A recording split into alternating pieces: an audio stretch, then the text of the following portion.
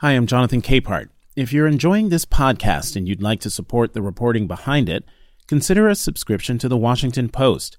With it, you'd get unlimited access to everything we publish. Not only would you be supporting Cape Up, you'd be supporting our reporters working around the world covering and uncovering the next big story. Now, here's something special. Podcast listeners can get 1 year of unlimited access to the Post for just $29. That's less than $1 a week. Learn more and subscribe at washingtonpost.com/subscribe. That's washingtonpost.com/subscribe. Or click the link in the show notes. Please consider it, and thank you.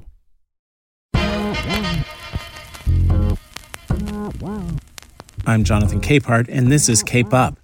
I know the ugly face of racism. I lived racism.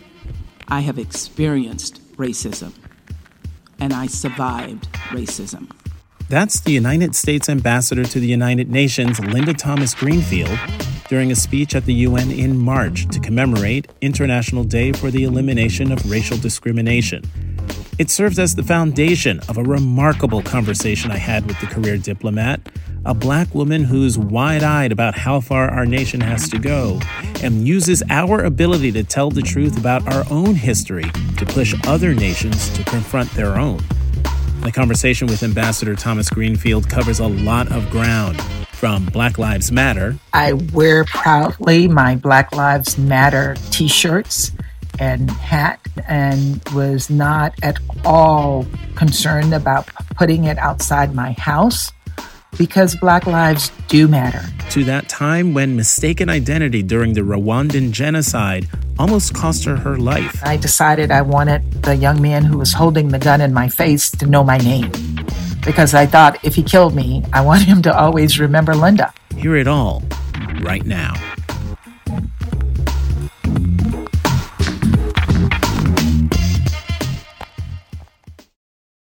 Ambassador Linda Thomas-Greenfield, thank you very much for coming to the podcast. And Jonathan, thank you for inviting me. So we are speaking on the day that the President of the United States is going to do something I didn't even know was on the radar, and that is to sign the bill into law that makes Juneteenth a federal holiday. And you're going to the White House to be there for the signing. Talk about the significance of this day. Well, first, just getting to this day. So I was remembering as I heard that the Senate had passed this, and I was shocked because it wasn't on the radar. And I remember the battle that had to be fought to get the Martin Luther King holiday. And so when I heard this, I was a little surprised, and I thought, it can't be true. They can't have passed this. And of course, when it goes to the House, that's when the fight will start. And there was no fight. And it passed. And so it is historic. And I'm just amazed. Yeah, what surprised me is that it started in the Senate. Yeah. And passed unanimously in the Senate. That's a place where bills usually go to die. But you're going to be there at the White House. And you're part of an administration that, quite honestly, has been very forthright, very honest in dealing with our country's history and the uncomfortable truths of our country's history. As someone who represents the United States at the UN, what does it mean to you to have a president and vice president of the United States be so honest about who we are as a country? That's a wonderful question to ask me. For me, it's reaffirming. It's confirming of who I am and what I know and what I share in terms of my own life story.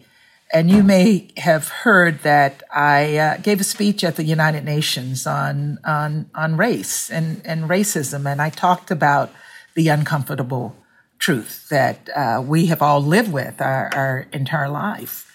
And I was roundly criticized for it. So this is reaffirming for me. The president outlined 4 major priorities when he came on board. And one of those priorities is dealing with issues of racial injustice in the United States. So this is just the next step in this president reaffirming for all of us who have lived and experienced this uncomfortable truth that now we are prepared to deal with it in a more open fashion. So I'm very proud to be associated with this administration. I'm glad you brought up your speech at the UN. It was a speech that you delivered on March 29th. It was a commemorative meeting for International Day for the Elimination of Racial Discrimination. And it is, or was, one of the boldest speeches I have heard on race coming from the UN and from a U.S. official that I've ever heard. Why did you feel, before we get into some of the specifics of what you said, why did you feel compelled to be so personal, but also so blunt about our America's uncomfortable truths on such a global stage? Well, I am who I am, and that's who I am. I am a person who I've always confronted the uncomfortable truths wherever I've been. I started a conversation on race in the State Department several years ago before this became a huge issue. So for me, it was not anything extraordinary. For me, it's who I am. It's how I work. And I thought it was a powerful way of addressing these issues for other countries, many of whom deal with the same issues, but are not prepared to acknowledge their own truths. And so I wanted to be an example. In fact, you said in your speech, but even though slavery is our original sin, America is not the original source of slavery. Others share this shame with us. Slavery has existed in every corner of the globe. Africans enslaved fellow Africans long before the American colonists existed. And sadly, in many places around the world, slavery exists today.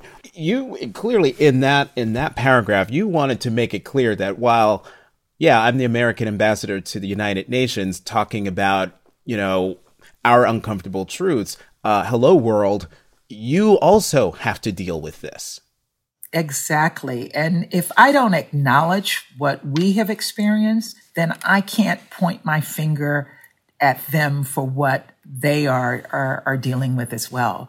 So I think it was a great platform for me as the U.S. permanent representative to acknowledge our weaknesses, but also to pat ourselves on the back because we have come so far as a nation. And we still have much further to go, but we have accomplished a great deal. And the fact of my being there was a huge accomplishment.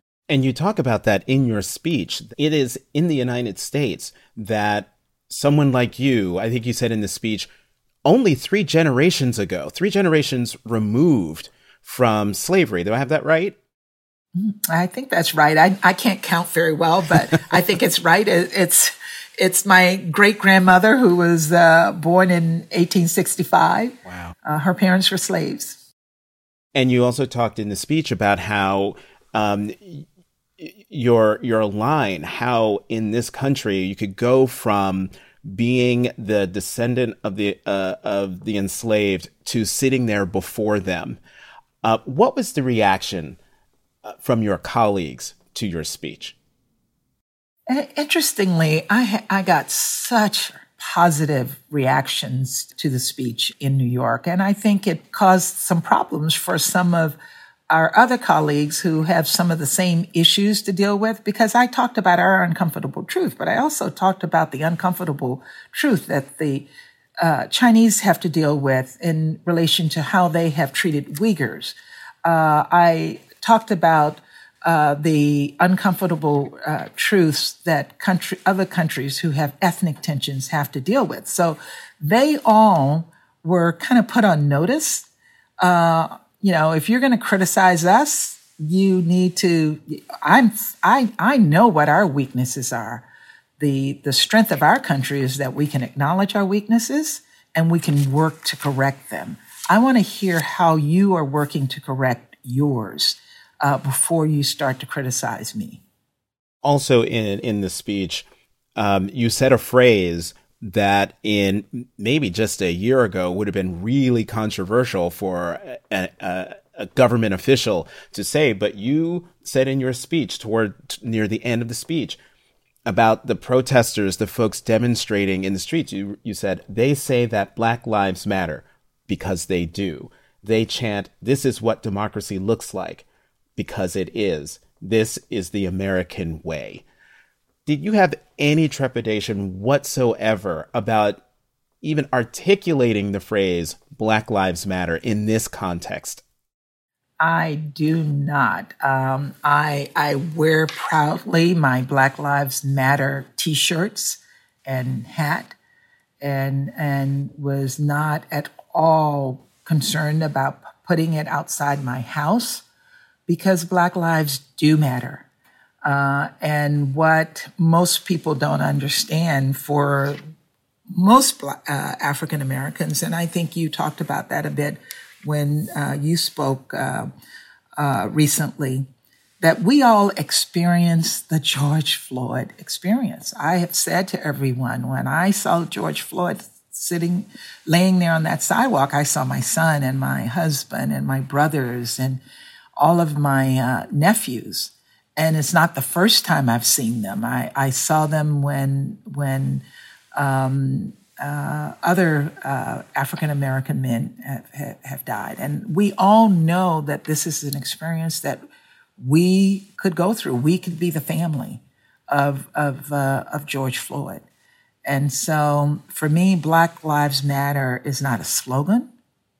It's just a fact. You got criticized by some Republicans for not even saying the phrase Black Lives Matter, but for just giving this speech in its entirety, giving this speech at all, at the UN, as I think one person said that, this showed that you hate America or something nutty like that. What is your response to folks here in the United States who might look at what you said at the UN and criticize you for what you did, what you said? Their views are their views, and I don't think that I can do or say anything to change those views. But the reality is that I have spent 35 years of my life serving the U.S. government. It's 35 proud years. I give speeches all the time to young people that say the proudest moment for me is seeing the American flag fly outside my window, driving up to a building and seeing that flag in a foreign country. I am as patriotic as any American. I believe in all of our values, and one of our values is truth. And truth has never hurt anyone. When we were little kids, you remember that saying, sticks and stones might break my bones, but talk don't hurt me. Remember that? Yeah, yes. And talk doesn't hurt. So I'm not hurt by the criticism. I know my reality. I know my truth. And I'm going to continue to tell that truth. And it does not in any way diminish my love for this country. It does not diminish my patriotism. And it does not diminish the contributions that I feel that I have made to this country serving the American people abroad. And you've served the American people abroad on 4 continents in various roles, including ambassador to Liberia, appointed by, I believe, President George W. Bush at the tail end of his term, and you stayed until 2012, so through the Obama first term. You said in your speech something interesting, talking about your time. You said, across 4 decades and 4 continents in the Foreign Service, I experienced racism in countless international contexts, from overly zealous searches at airports to police racially profiling my son to being made to wait behind white patrons for a table at a restaurant. In terms of experiencing racism in an international context. I mean, you're an ambassador, you're a diplomat. Who has the nerve to look down their nose at you?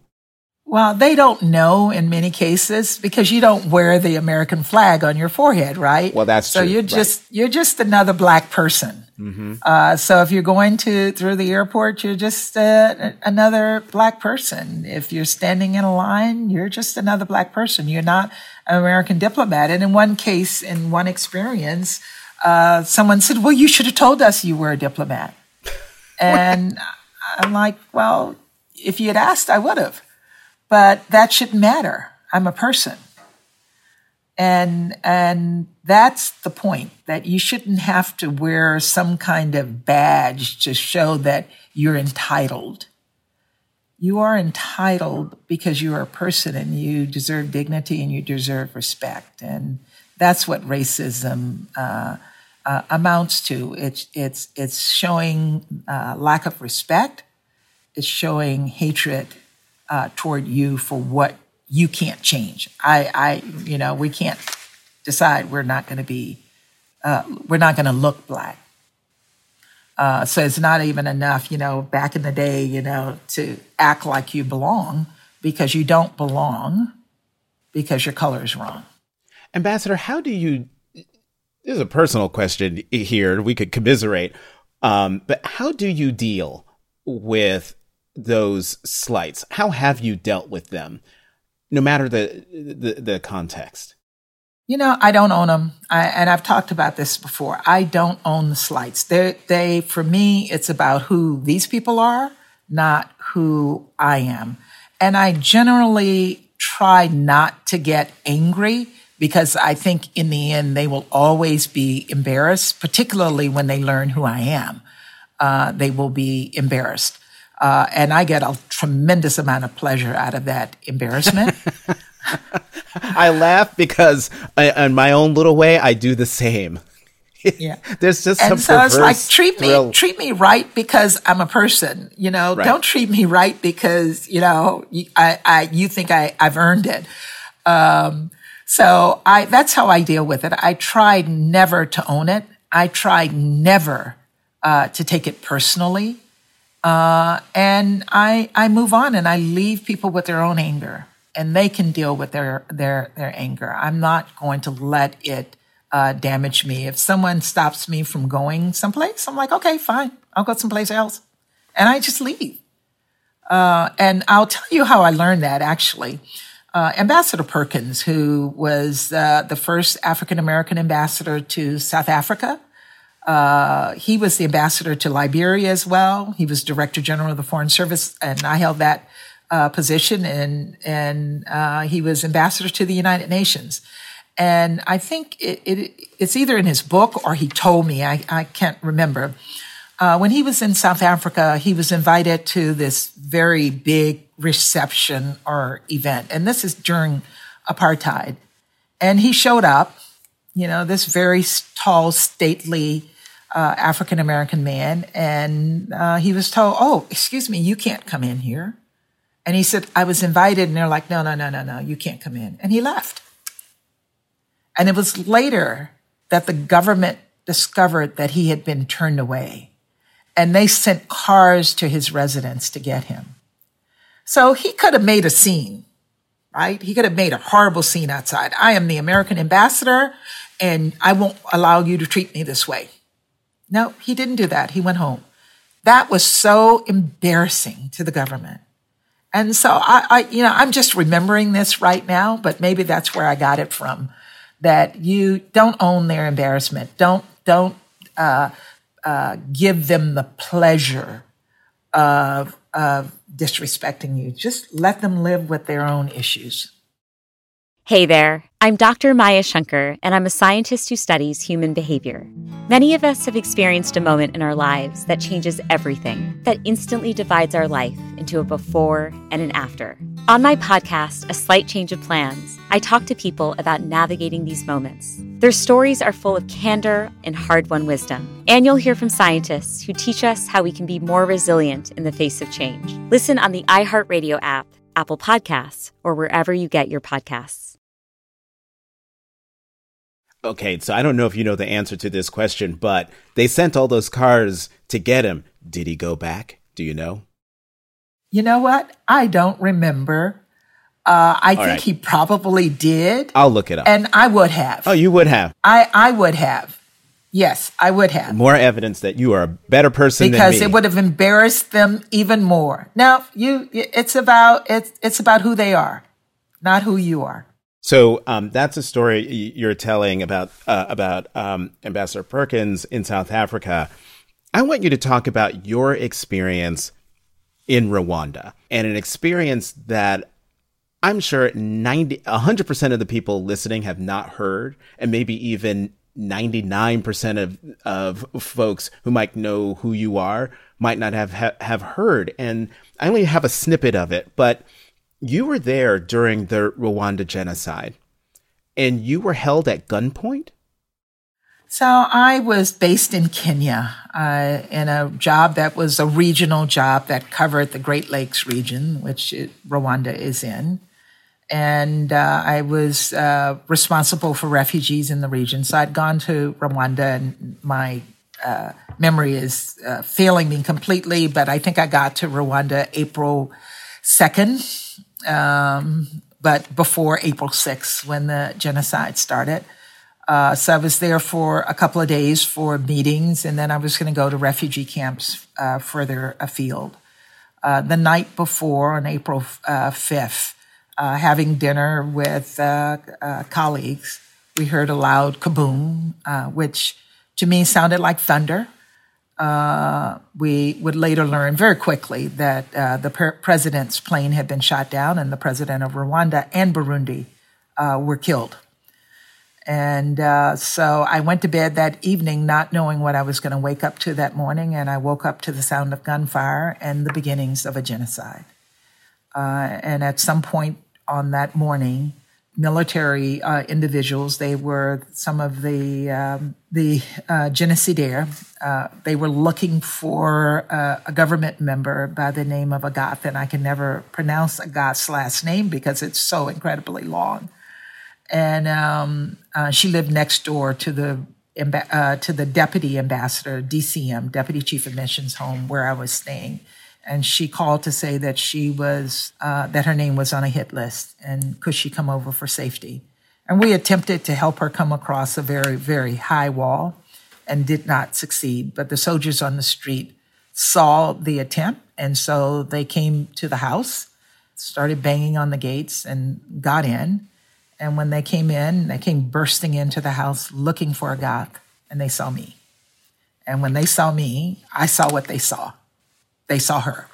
And I'd never met her before. I didn't know what she looked like. I don't know that I look like her. I've seen one picture of her since. But they didn't know that I was an American diplomat. And to make a long story short, I was held at gunpoint. Clearly, I escaped. It wasn't any kind of amazing escape. They found her, and somebody came in and told them they found her, and they left us alone. And she was killed, and I survived. And it was a life-changing experience for me. I mean, I can hear it in your voice. And for those who are listening, we're doing this via Zoom, so I can actually see Ambassador Thomas Greenfield as she's telling this story, finding out that the person they were looking for was slain. And you said it was a turning point. A turning point how?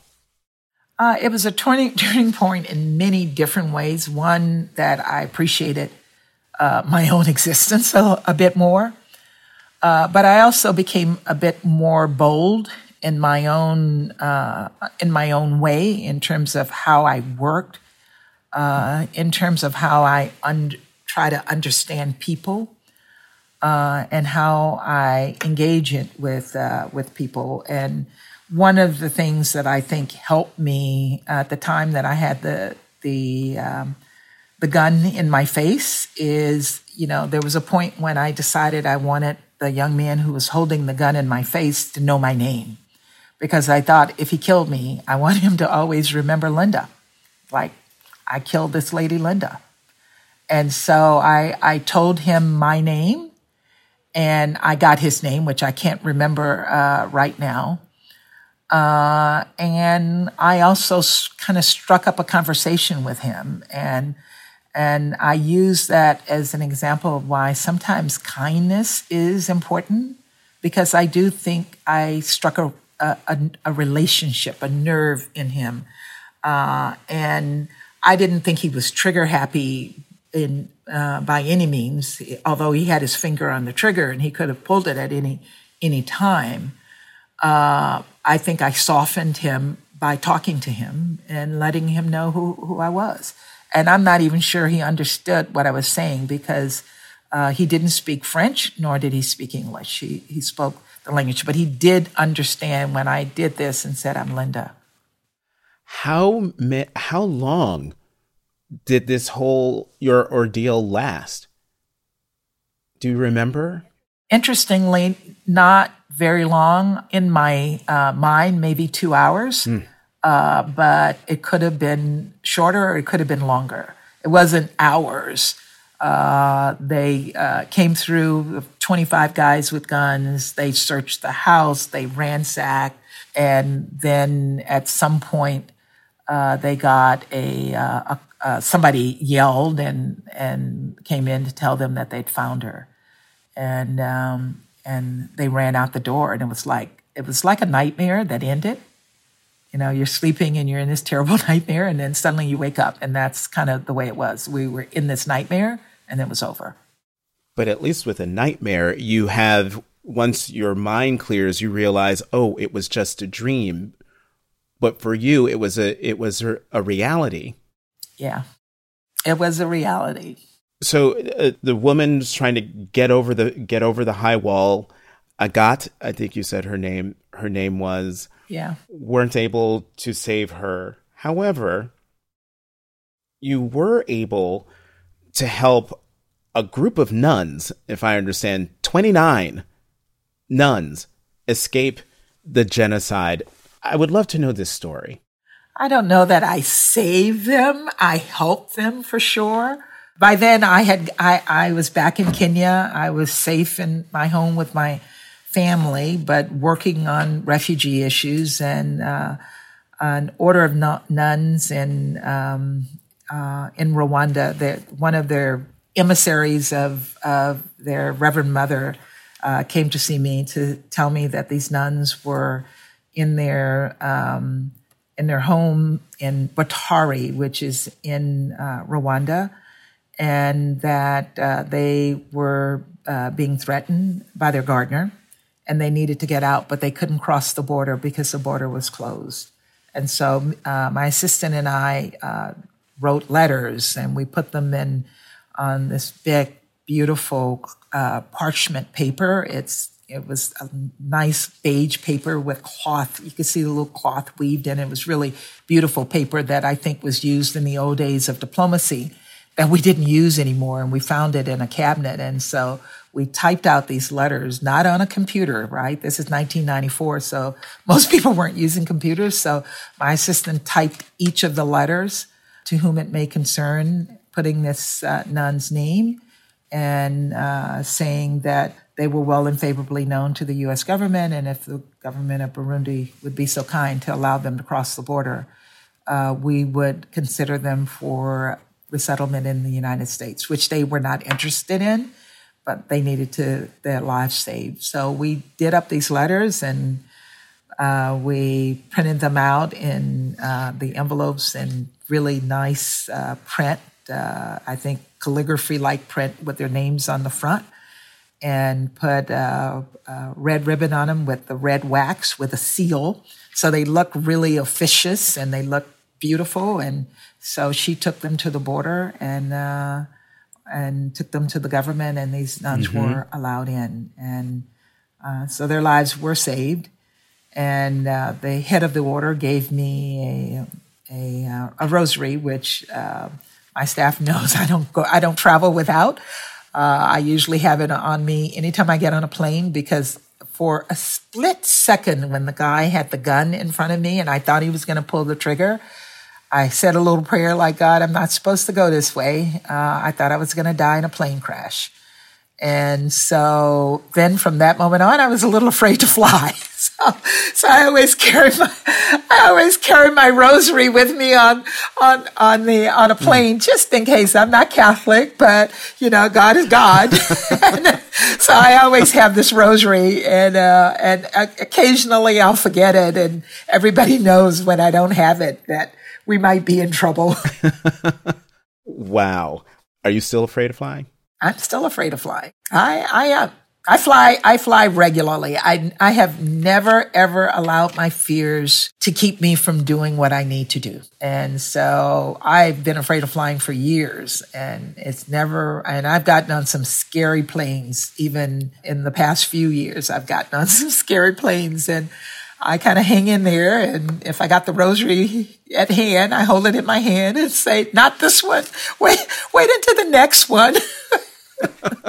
I mean, we're laughing, but it's a joyous laughter, and a laughter of relief. Yeah, it is. Bring it back home in the little bit of time that we have left.